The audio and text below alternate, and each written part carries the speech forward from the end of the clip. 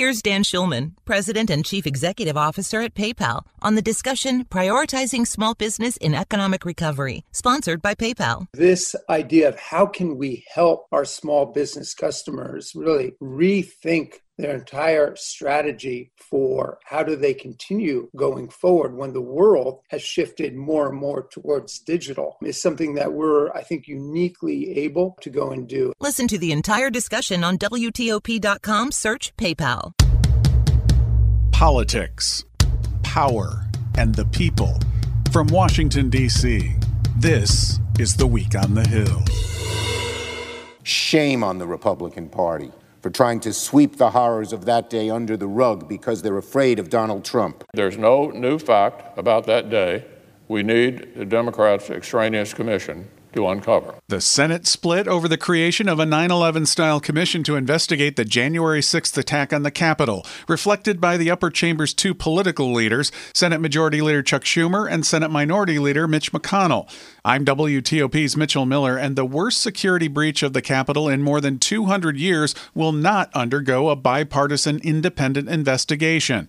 Many Republicans initially supported such an investigation in the wake of the rioting in January, but they changed their minds in recent months, citing a variety of reasons, including concerns that Democrats would politicize the probe. I do not believe the additional extraneous commission that Democratic leaders want would uncover crucial new facts or promote healing. But Minnesota Democratic Senator Amy Klobuchar argued shortly before the vote that lawmakers should move forward with the commission in honor of the sacrifices and suffering many underwent on January 6th. Colleagues, we owe it to the heroic Capitol Police, to the first responders, to the staff members who sat in closets for hours and hours and hours, to the police officer who was called the N-word 15 times and then sat in the rotunda and looked at another officer and said, "Is this America?"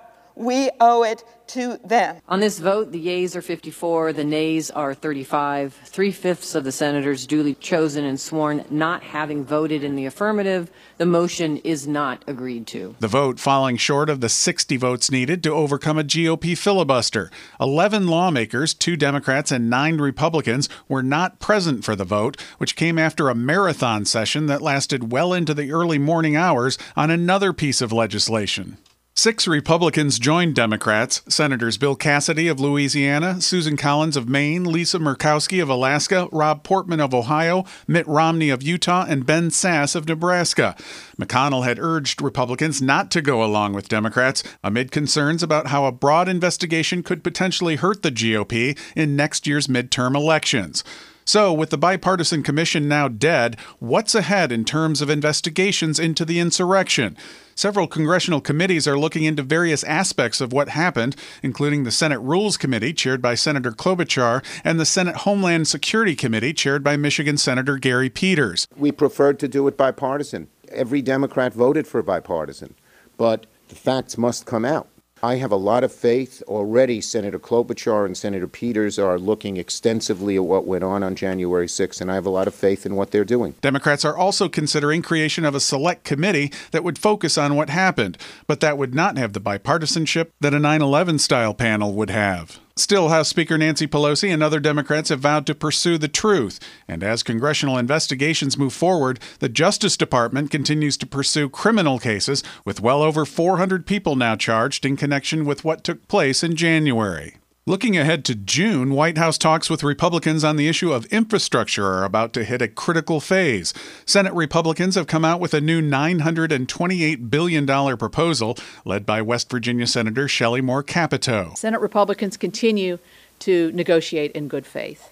We've had a lot of good dialogue with the White House. We're trying to get to that common goal of reaching a bipartisan infrastructure agreement. Capito and Republicans have been invited to again meet soon with President Biden, whose latest infrastructure proposal has come down by about $500 billion to $1.7 trillion, still almost twice the GOP proposal. At one point, the White House had indicated hope that there would be significant progress on the issue by this Memorial Day weekend, but it's clear the sides are still far apart. I asked Maryland Senator Chris Van Hollen for his thoughts about where the sides are and where they're headed. Well, I do think we're at the sort of decision point here, and that if we can't get bipartisan support for this important infrastructure modernization plan, then, President Biden is going to have to say, well, it's time to do the right thing for the country and move ahead with or without our Republican colleagues. You think budget reconciliation should be the avenue if that happens? Well, that's right, because if Republicans won't join us in this effort, that's the only route available to getting things done, just like it became the only route to passing the American Rescue Plan. And, I was discouraged, but I guess not surprised to see Mitch McConnell not that long ago say that he was 100% focused on defeating the Biden agenda. That tells you a little bit about what Mitch McConnell's priorities are. We should focus on the country's priorities. Budget reconciliation would allow Democrats to go it alone, but only if they have all 50 members of their caucus on the same page.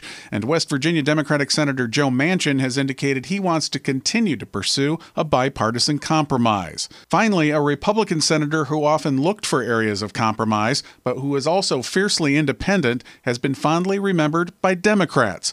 Virginia Senator John Warner, who served in the Senate for 30 years, died at the age of 94. Democratic Senator Mark Warner, who ran unsuccessfully against John Warner in 1996, and Democratic Senator Tim Kaine both spoke on the floor this week praising the longtime lawmaker. He was Republican, I'm a Democrat, and anything I tried to do as governor that was hard, like a transportation referendum up here, John Warner was right there by my side saying, we're going to do what's right for Virginia. We had a battle where our budget was way out of whack, and I had a 2-to-1 Republican legislature, and I can still remember sneaking him into the state capitol so the press corps wouldn't see him.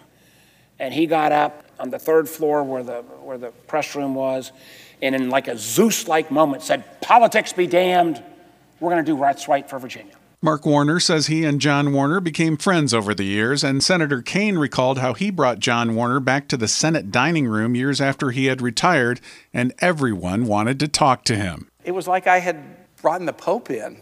They loved him so much, and one of the reasons they loved him is they knew how much he loved the institution.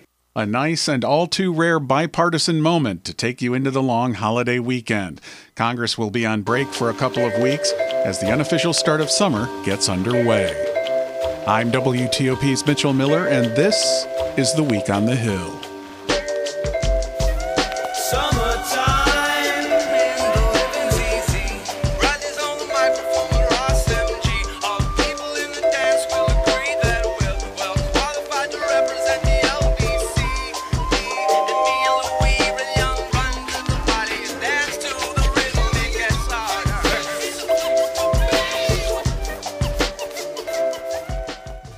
To be your best every day, you need proven quality sleep every night. Science proves your best sleep is vital to your mental, emotional, and physical health. And that's where the Sleep Number bed comes in. And let me tell you, ever since I've had it, my sleep IQ score is just going higher and higher. And did you know 8 out of 10 couples say that one of them sleeps too hot or too cold? Science tells us regulating your sleep temperature leads to higher quality sleep. For many couples, temperature struggles are a real challenge. So here are some tips to help you both sleep just right.